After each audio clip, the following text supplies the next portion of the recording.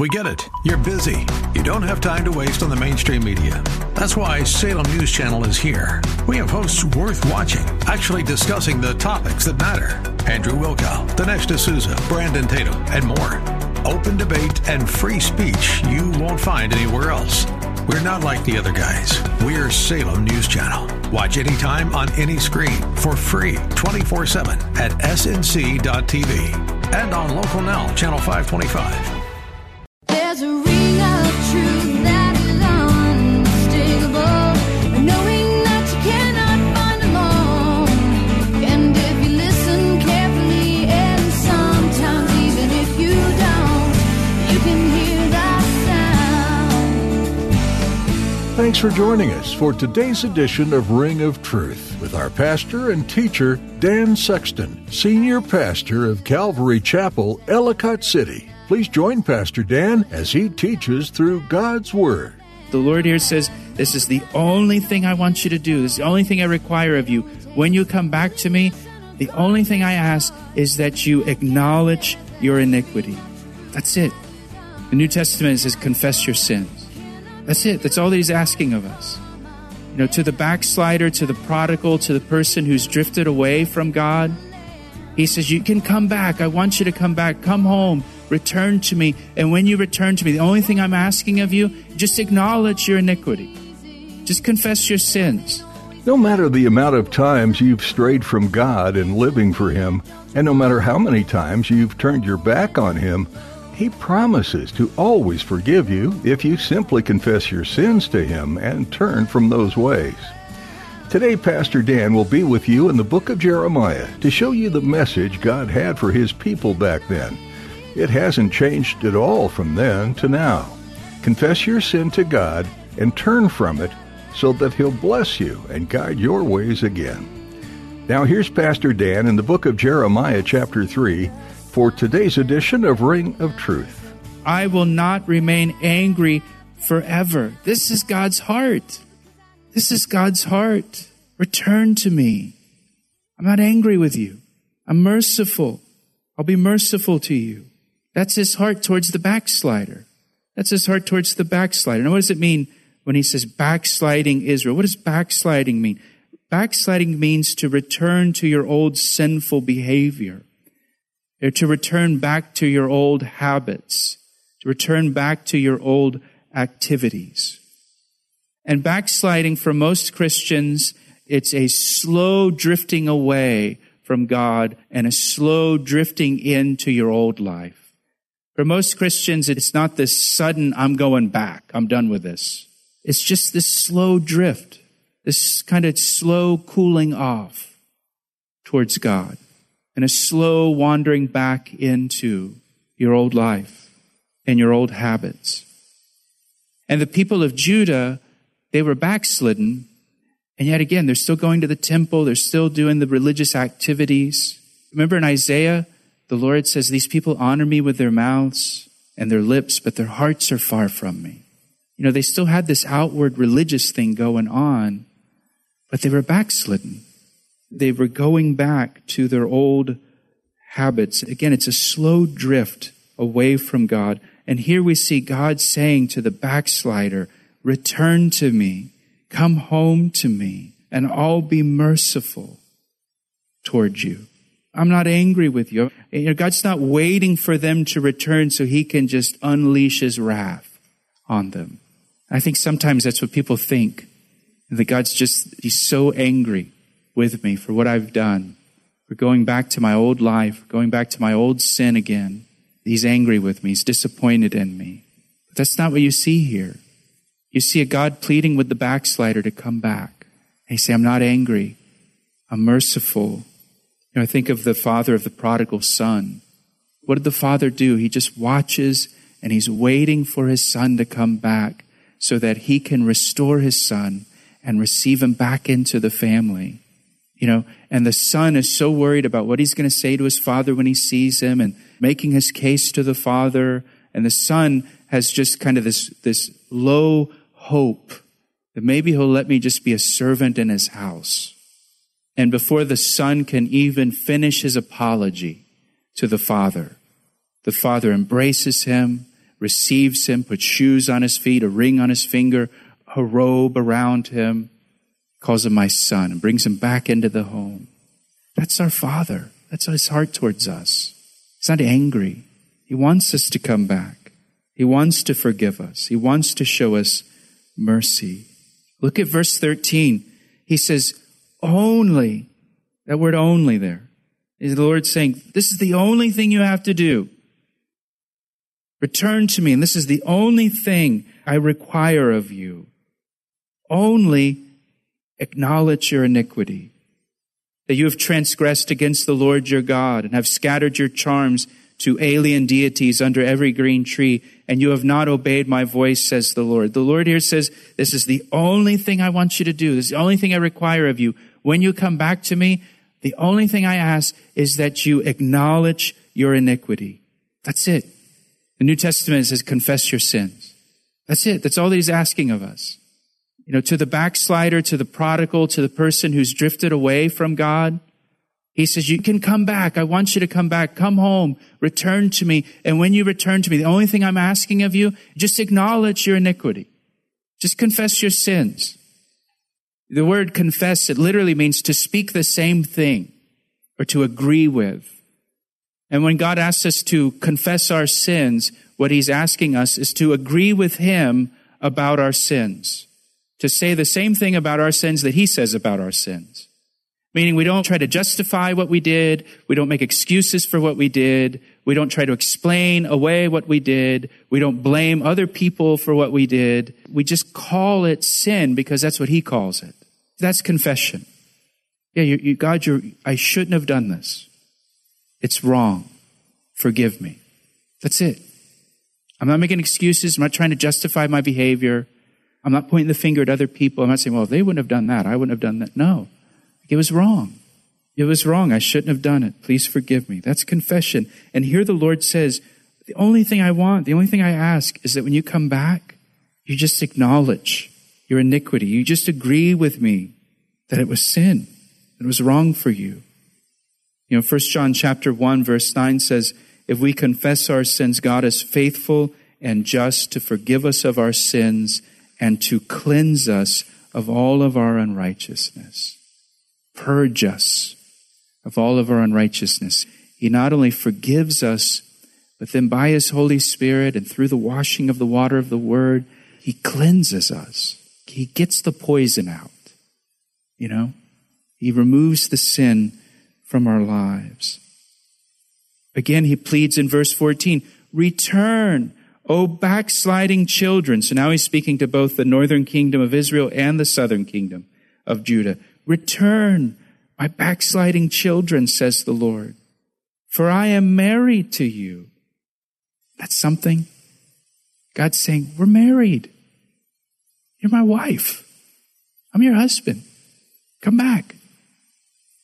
He's still committed to the relationship. He's still committed to the covenant that he made to his wife and with his wife. We're married.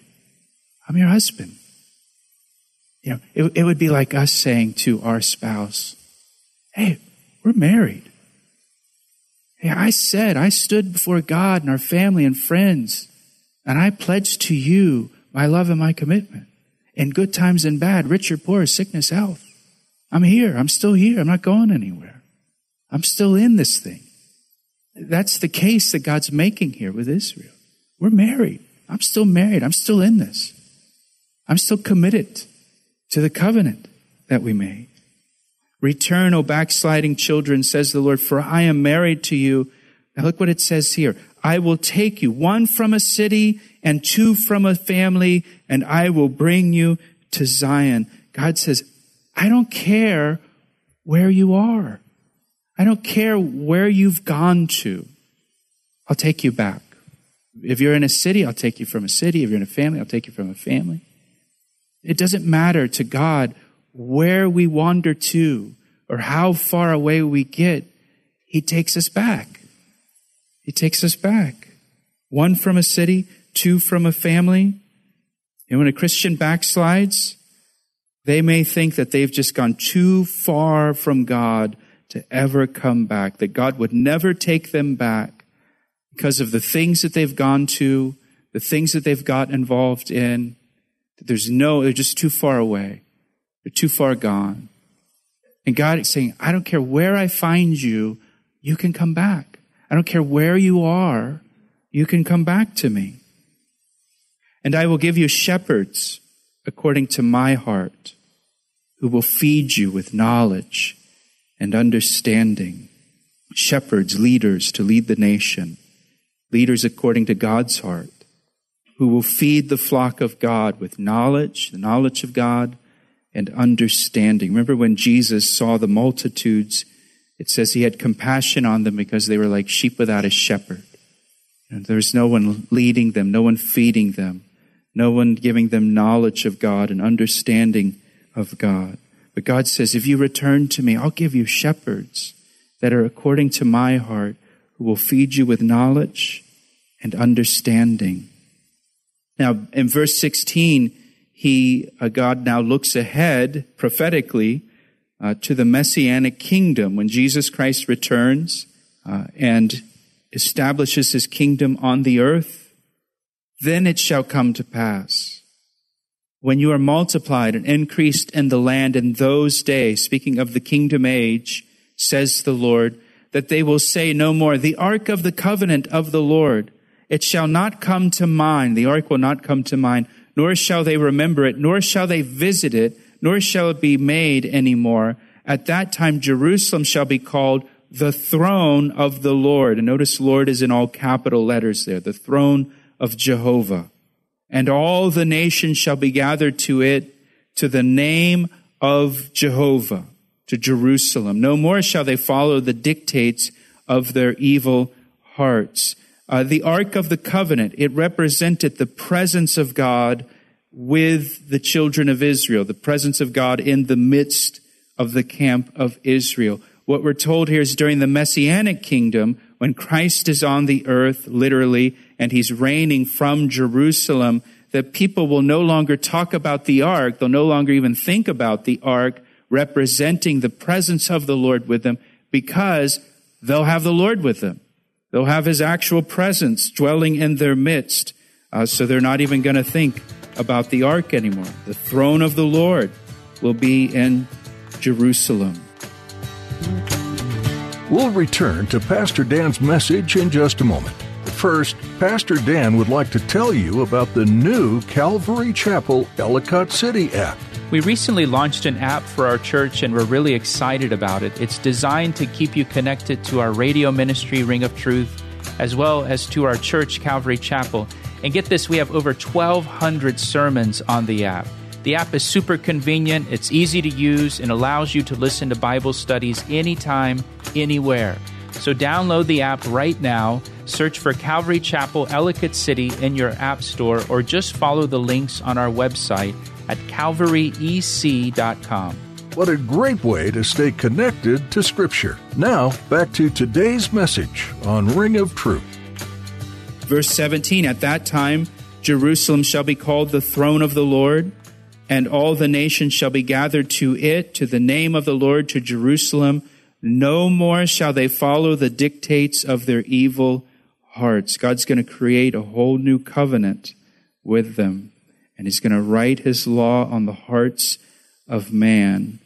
And notice in verse 18, in those days the house of Judah shall walk with the house of Israel, and they shall come together out of the land of the north to the land that I have given as an inheritance to your fathers. So the kingdom of Israel will be reunited as a nation again and dwell together in the promised land again. We get a glimpse of that now, where Israel is united again as a nation, exists as a nation again, but its ultimate fulfillment will be in the Messianic age, when Christ is reigning. Verse 19, but I said, how can I put you among the children and give you a pleasant land, a beautiful heritage of the host of nations? And I said, you shall call me Father and not turn away from me. Again, he's speaking of future tense. You know, God wants to give them the pleasant land. He wants to be their father. He wants to be their husband. That's his desire. That's his dream, if you will, for his people. Surely as a wife treacherously departs from her husband, so have you dealt treacherously with me, O house of Israel, says the Lord.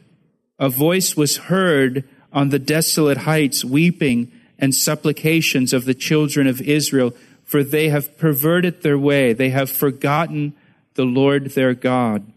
Return, you backsliding children, and I will heal your backsliding. Indeed, we do come to you, for you are the Lord our God. So here the Lord looking ahead again prophetically to the day when Israel does repent and does say, we do come to you, for you are the Lord our God. They will repent in captivity. They'll repent of their idolatry when they're in Babylon. Here's what God does, and give me your attention. They started going after idols, and they refused to return back to God. And so God sent them to Babylon. Babylon was a land filled with idolatry. And so what God did as their punishment for their idolatry, he sent them to a place where there's so much idolatry that they would get sick of it and want nothing to do with it ever again. And sometimes, not every time, but sometimes that's what God does with our sin. If we refuse to listen to him, refuse to repent, refuse to return to him, sometimes he will give us so much of that sin so that we just become sick of it and get to the place where we say, I don't ever want to have this in my life ever again. I'm done with it. And the children of Israel, when they came back from Babylon, they didn't want to have anything to do with idolatry. They didn't want anything that even possibly could be misconstrued as idolatry in their land when they came back. And so he looks ahead and he sees that here, that day when they return and acknowledge the Lord as their God. Again, the ultimate fulfillment of this is going to be during the Great Tribulation period and then the kingdom age when Christ is reigning as king in Israel. Now look at verse 22 again, the first part of verse 22. The Lord says, return, you backsliding children, and I will heal your backsliding. You know, for many people, they think that, they have to heal themselves before they can come back to God. I've got to clean myself up. I got to get my act, figured out. I got to get my life straightened out, and then I can come back to God. I can't come to God looking like this. And I can't come to God with my life in the mess that it's in. I got to fix the mess first, and then I'll come back. That's the opposite of what the Bible says. God says, you come back, then I'll heal your backsliding. You just come back the way that you are in the condition that you're in, and I'll fix the mess that you're in. It's not the other way around. If you wait until you get your mess straightened out to come to the Lord, you'll never come to the Lord. You come to the Lord first, and then the Lord deals with it, and the Lord works in your life, and he cleans up things for you. Verse 23, truly in vain is salvation hoped for from the hills.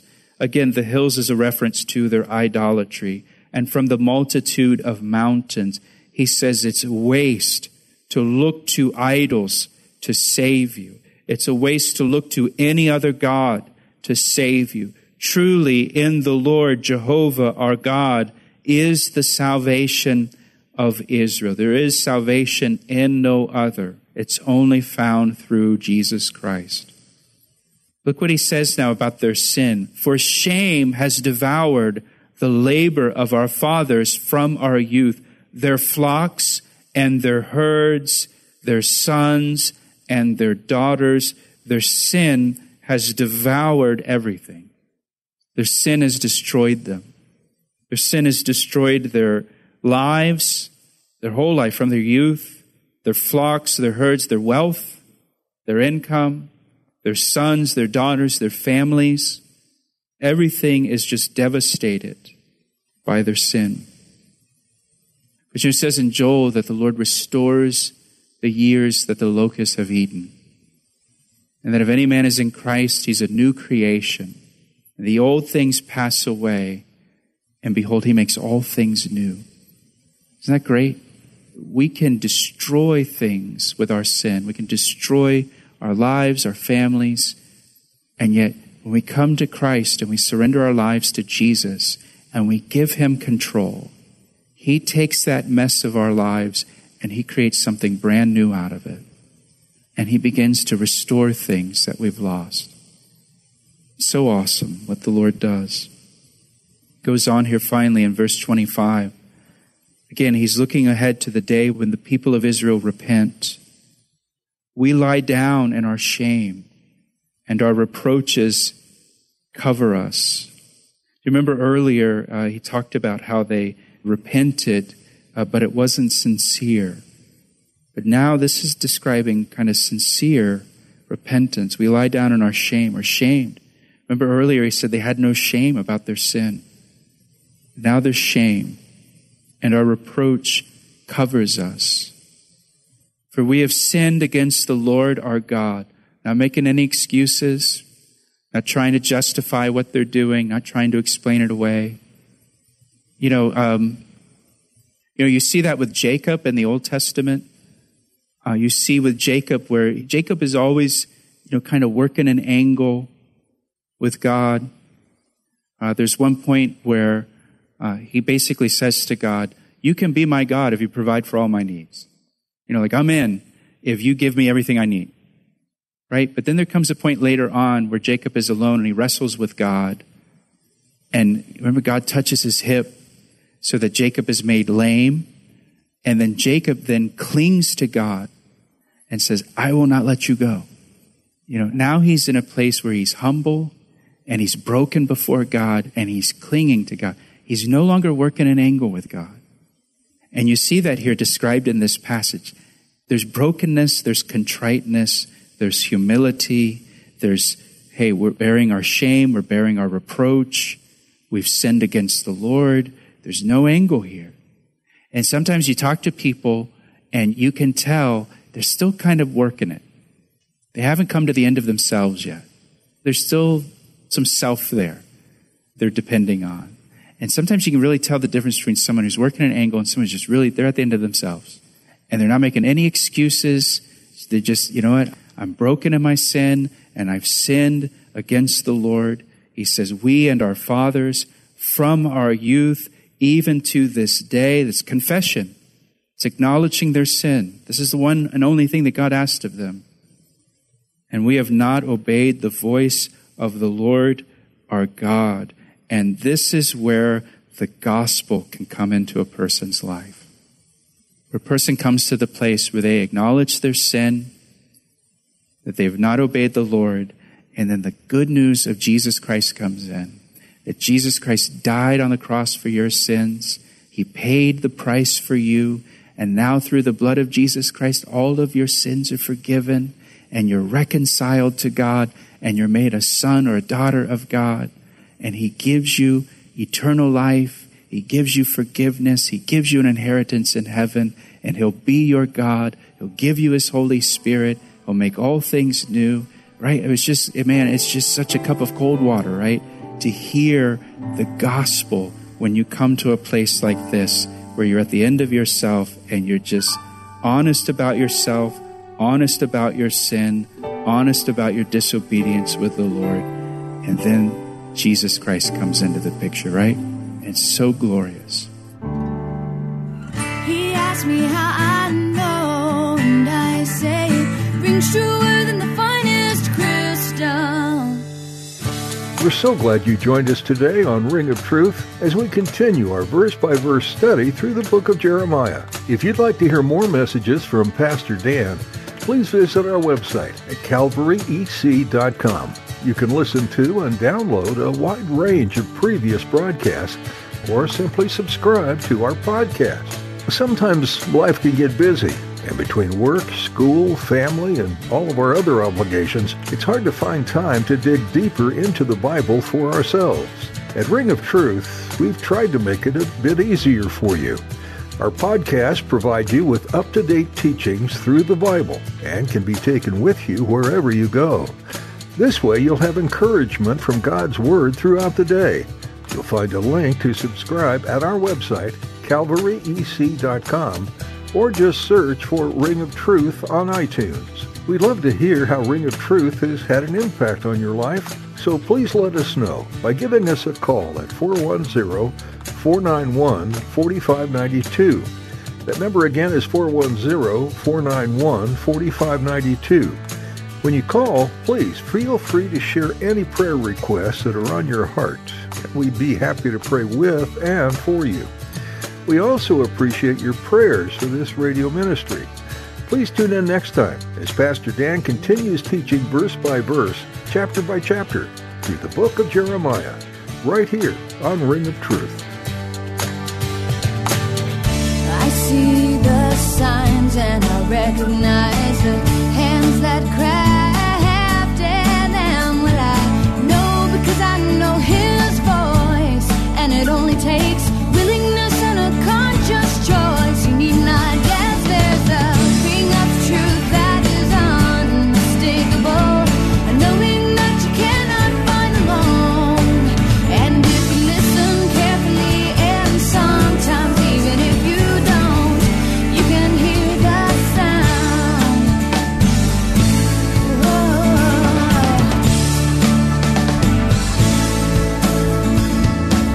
He asked me how I know, and I say it rings true.